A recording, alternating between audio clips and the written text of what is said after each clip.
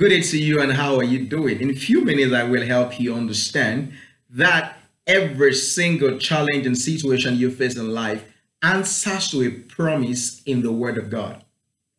Now, the Bible says in the book of Galatians, chapter 3, verse 13 to 14, that cursed is every man that is hung upon a tree. And in verse 14, now makes us understand the word because Jesus has borne the curse on the cross.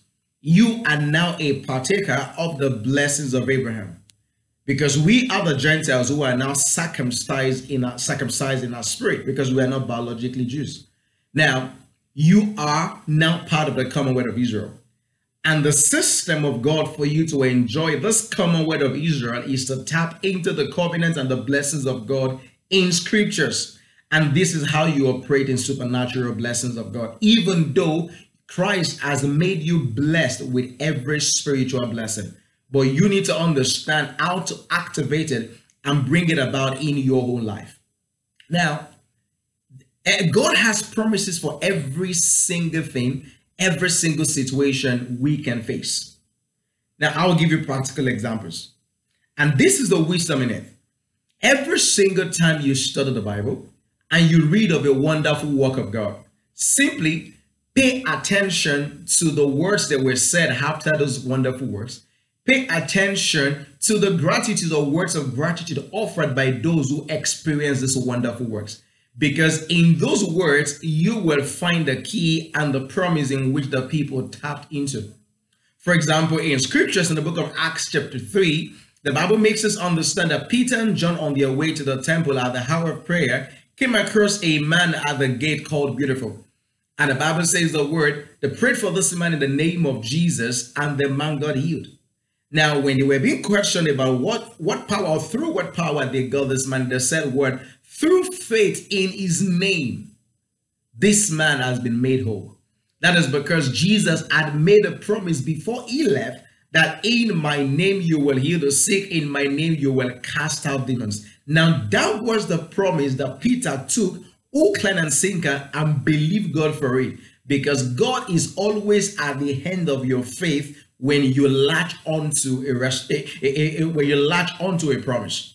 Now, if you read the book of First Chronicles chapter 16, when David had brought the ark back to Israel and David was given a psalm of gratitude, he made mention in verse 15 to 17 the word, do not, he said, word, be mindful of the covenant which God made with Abraham, Isaac, and confirmed unto Jacob.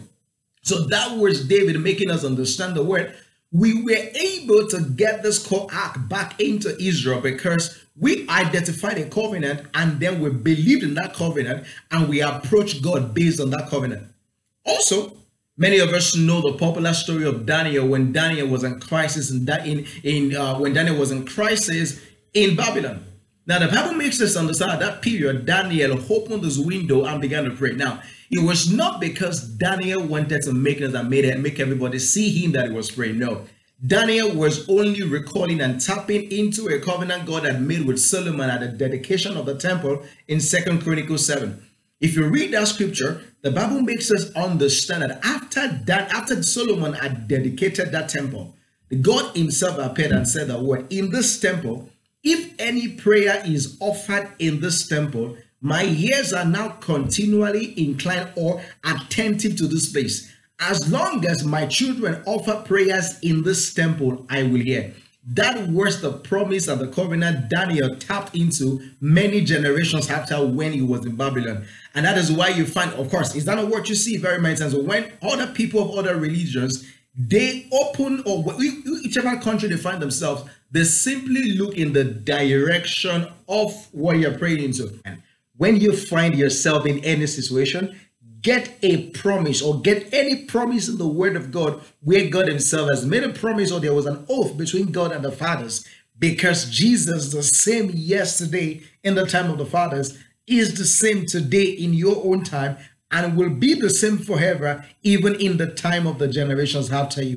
Of course, do not forget that every single time you are pressing into a promise of God, even though it is a promise of God, there will be a resistance from hell. Even though Daniel was pushing into the promise of God, as was revealed in Jeremiah 25:11, that the people 70 years shall be the time appointed for them to be in captivity.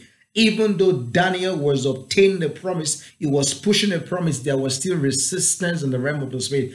And that is why you don't stop praying until you see that which you're praying for. And that is why Paul in Ephesians chapter 6 made us understand the word. When you are praying in spiritual warfare, take the sword of the spirit and pray in the spirit in all prayer and supplication. Because if you wield that sword continuously until you get an answer to prayer, you will see the answer to the promise you are seeking God for. I hope that blessed you.